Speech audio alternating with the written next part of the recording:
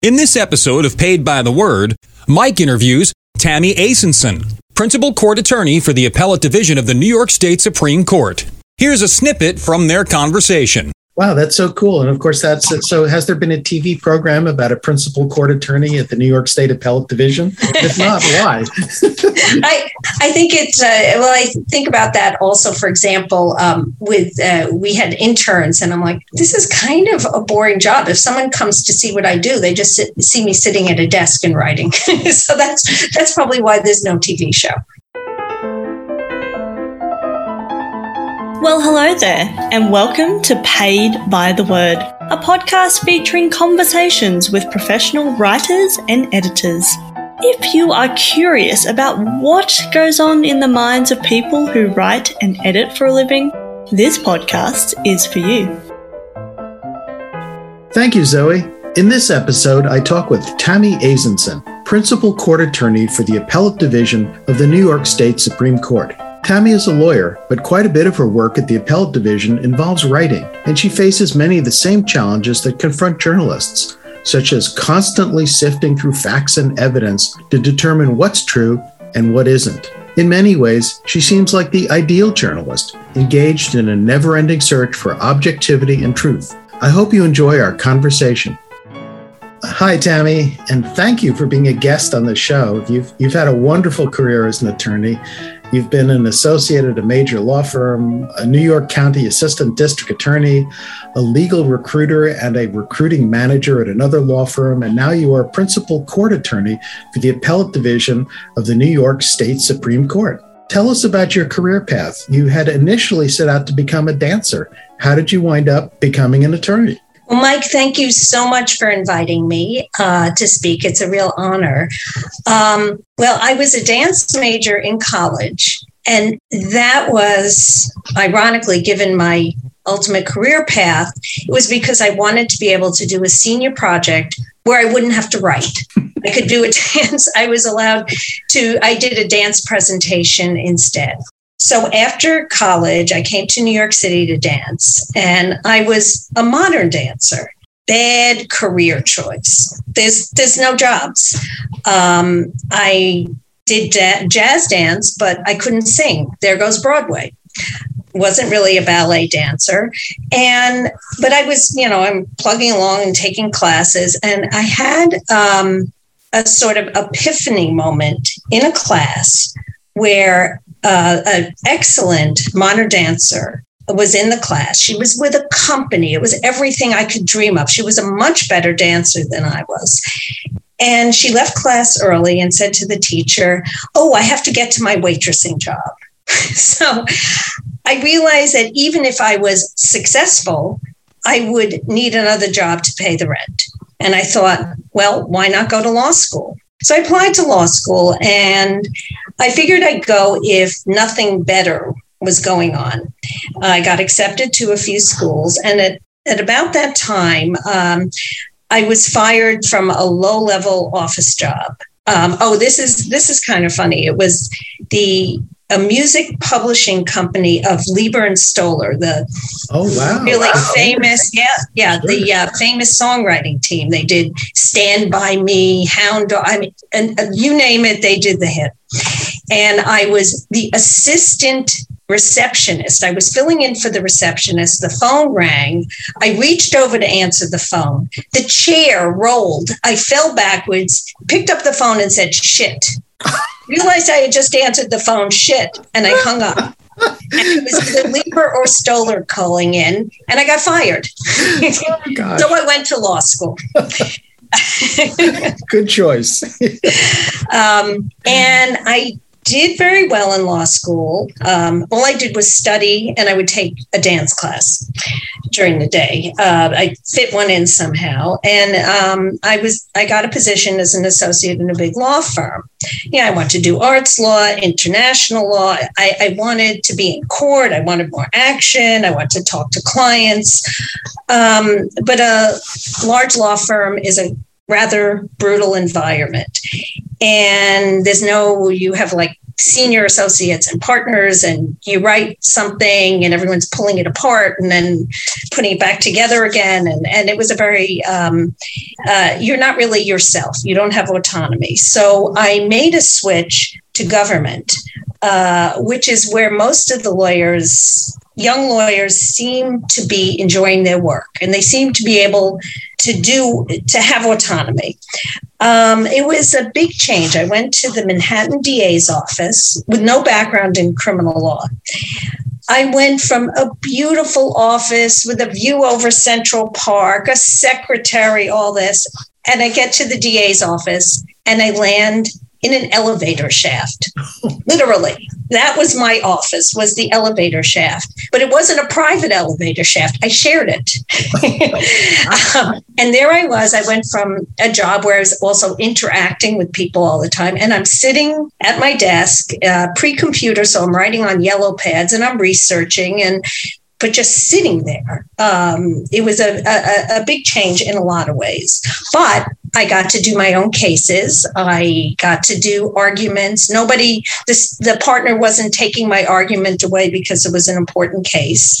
And my I gradually became used to it. I became used to a quieter workday, let's say, less interactive. And it was a shift. It was really a shift. And then I had kids, and there was a pragmatic side that I could control my day. It wasn't as if suddenly I'd have a trial and have, I can't get the kids or I can't spend any time with them. I would know my deadlines. And that's a very, with writing, I'm sure in all forms of writing, there are deadlines. And so for the Appeals Bureau in the DA's office, usually it was once a month, which is the terms at the appellate division.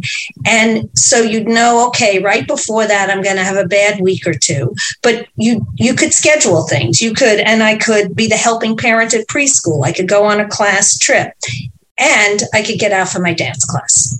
But I did that very quietly. It was hard because I hadn't really been writing. It wasn't what I thought I liked to do. Although looking back, I realized as a kid, I wrote a diary. I wrote letters to friends. I mean, long, long letters. I've been a letter writer my whole life. Now I write long emails to friends. And so I guess this translated into it. I learned I enjoy words. I enjoy making the argument, constructing it, crafting something so it's better. But again, my thought was, like oral arguments, that's the most exciting thing. And it is. It's very exciting. And you're challenged by the judges asking you questions.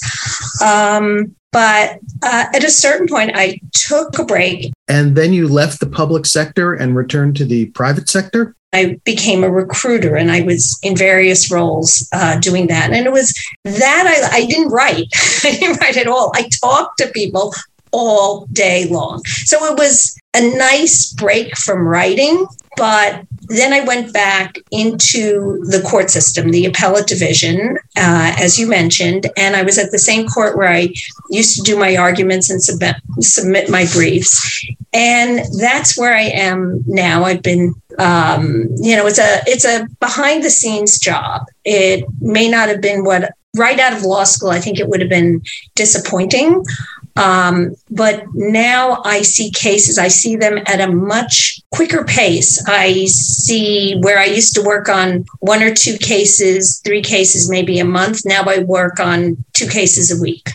And my role is to analyze the cases, to summarize the facts, research, look at the issues, and then make a recommendation for the judges who are going to hear the case. And it's really very intellectually challenging work. It's quick-paced. Some people have compared it to being like a journalist, a news reporter, because you got to get those cases in. You have those deadlines to meet.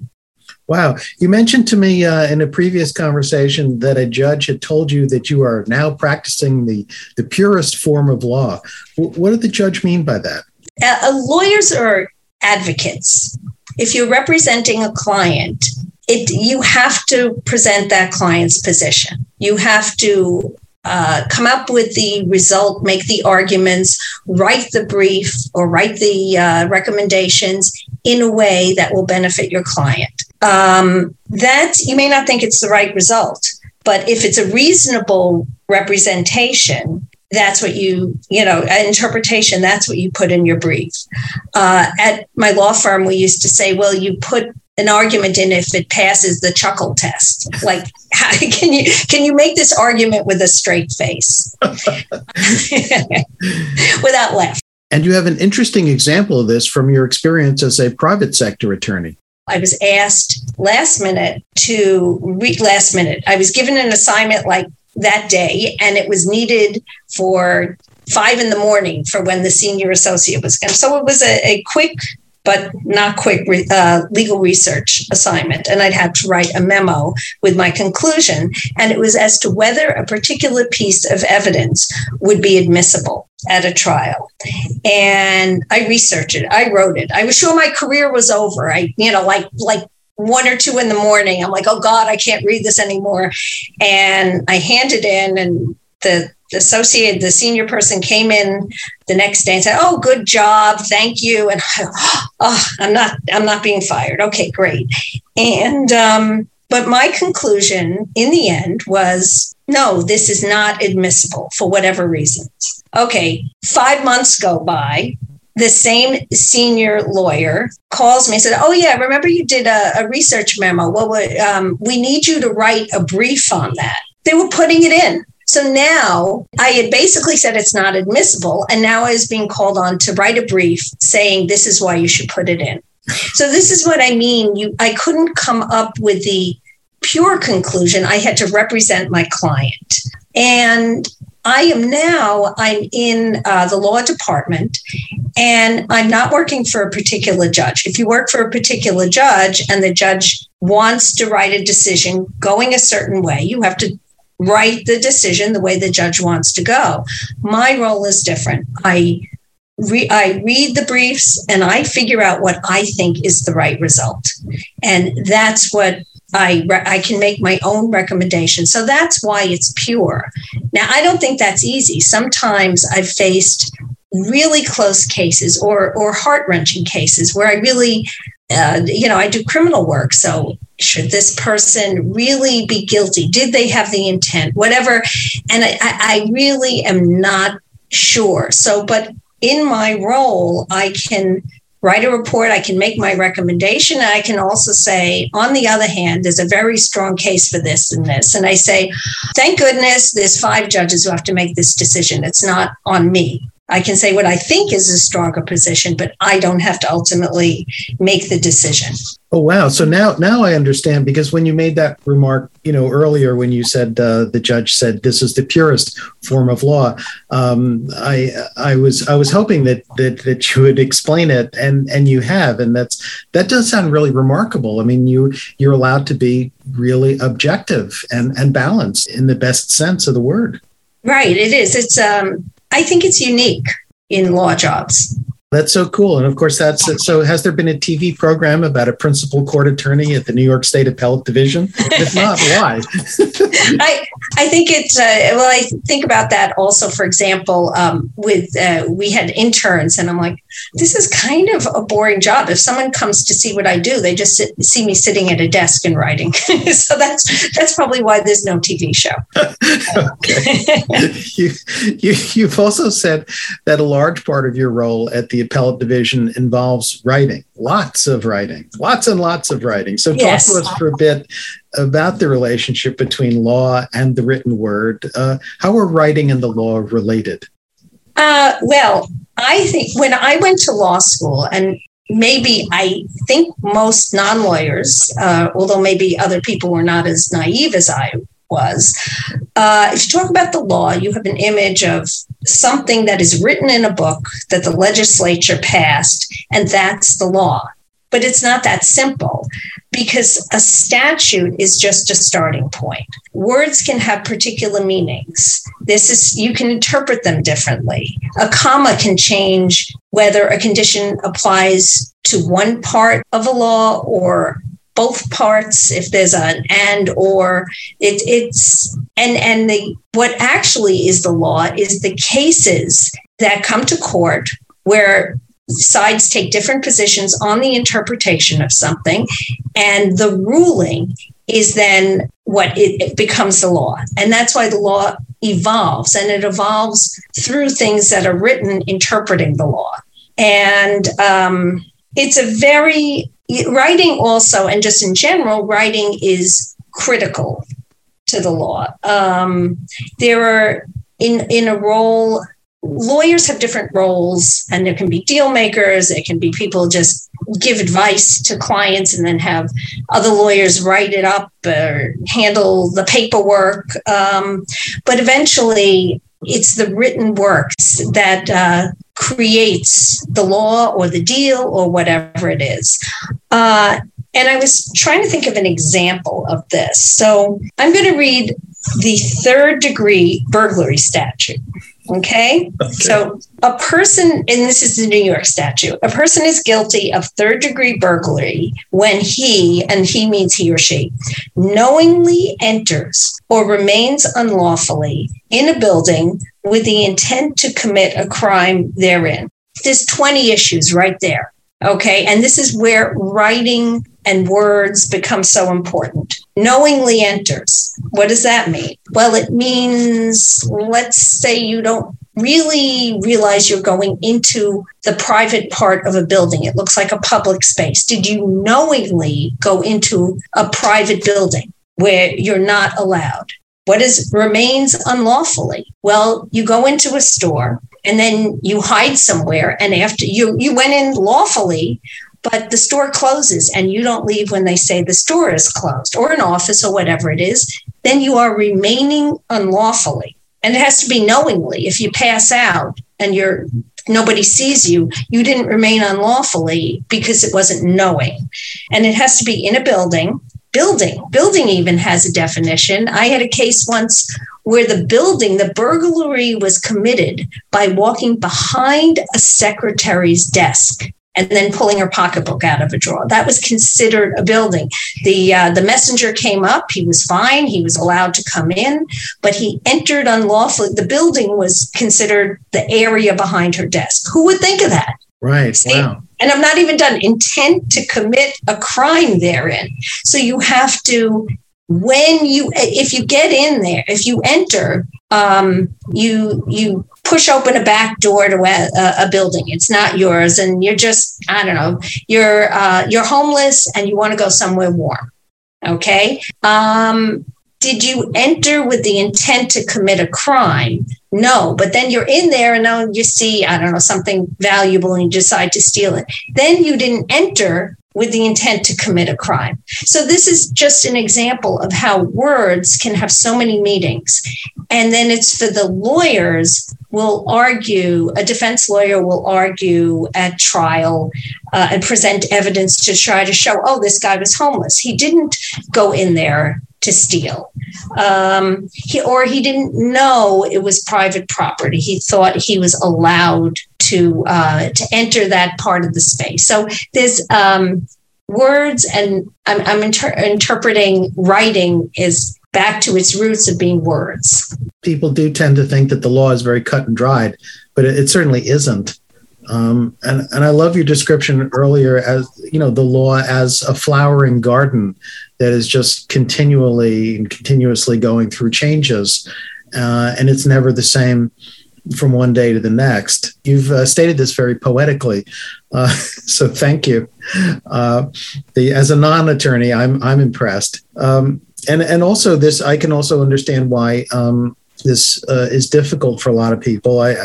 Many of the lawyers that I know, not you, but others are not entirely what I would describe as happy people. And perhaps one of the reasons is all this ambiguity and uncertainty. Or I think also one thing I think can make a lawyer unhappy is, there's a lot of stress in the job, but I think if you have to take positions that you don't agree with, I think that can be very difficult if you feel something is wrong, or it's not, the outcome isn't correct. And you feel, I mean, when I made this transition from the private sector to the public sector, one thing I found is everything in business and such, the underlying motivation is money. People need to make money. And I realized I didn't really care that much. I was working on a real estate deal, and it was going to be this much per square foot or that much. My heart wasn't in it. It didn't have a reality to me. If I go I went to the DA's office, and then it's a question of whether, does the rapist get out of jail because there was an error in collecting evidence or something? I mean, there's different issues. And of course, the issues from the prosecutor's side are very different than the defense issues. And it's not always clear that, defendants shouldn't necessarily be convicted. And there's a whole issue with incarceration, which is why I initially avoided criminal law. But I ended up there because it seemed to be a place where I could work, where I could put myself into the work and feel better about what I was doing. And I didn't ever feel that I was asked to do something, even in the DA's office, that went against my convictions. I never had a case where I thought, this guy didn't do it, and I'm writing a brief to try to, uphold the conviction. Interesting. Wow. So tell me, Tammy, are you still dancing? Yes, I am. Through the pandemic, that meant I was in this little room with a floor and on Zoom and holding on to a kitchen step ladder. Quite interesting, and making sure my leg went higher than the bed so I didn't kick things. But so that was quite a challenge. Some wonderful teachers who I knew from classes in the studio, and that made it easier to continue in a virtual format. And I feel like the world has caught up to me to some degree, because I'll read legal publications, and there's weekly featured articles on what my workout routine is from people in different types of practices in different parts of the country. And I think exercise is a very important part of approaching your day and giving you that break from what you're doing. And then beside that, dance isn't just exercise, it's art, it's expression, there's music. There are other people who dance much better than I do, and I get to watch them while I take class. And that's truly inspiring and uplifting, and it takes my mind off whatever thorny legal issue I was trying to work out. And by the end of class, I'm in a different place. This has definitely turned into one of the better conversations in this series. I know that technically this is supposed to be conversations with journalists and writers, but writing is more than just writing, in the same way that the law is more than just the law. And ballet is more than just ballet, whatever that means. So on that note, you have performed well, and thank you. And I also love just the fact that you really got into revealing the multidimensionality of objectivity. What does that mean? Just that there's objectivity is not as easy as it looks, but there is a comfort in it. And I think it's a worthy goal. So again, I thank you, and I hope that our listeners have enjoyed this and will enjoy this conversation as much as I have. Well, thank you so much, Mike. It was a real pleasure to be on your podcast and to speak to you about all these things.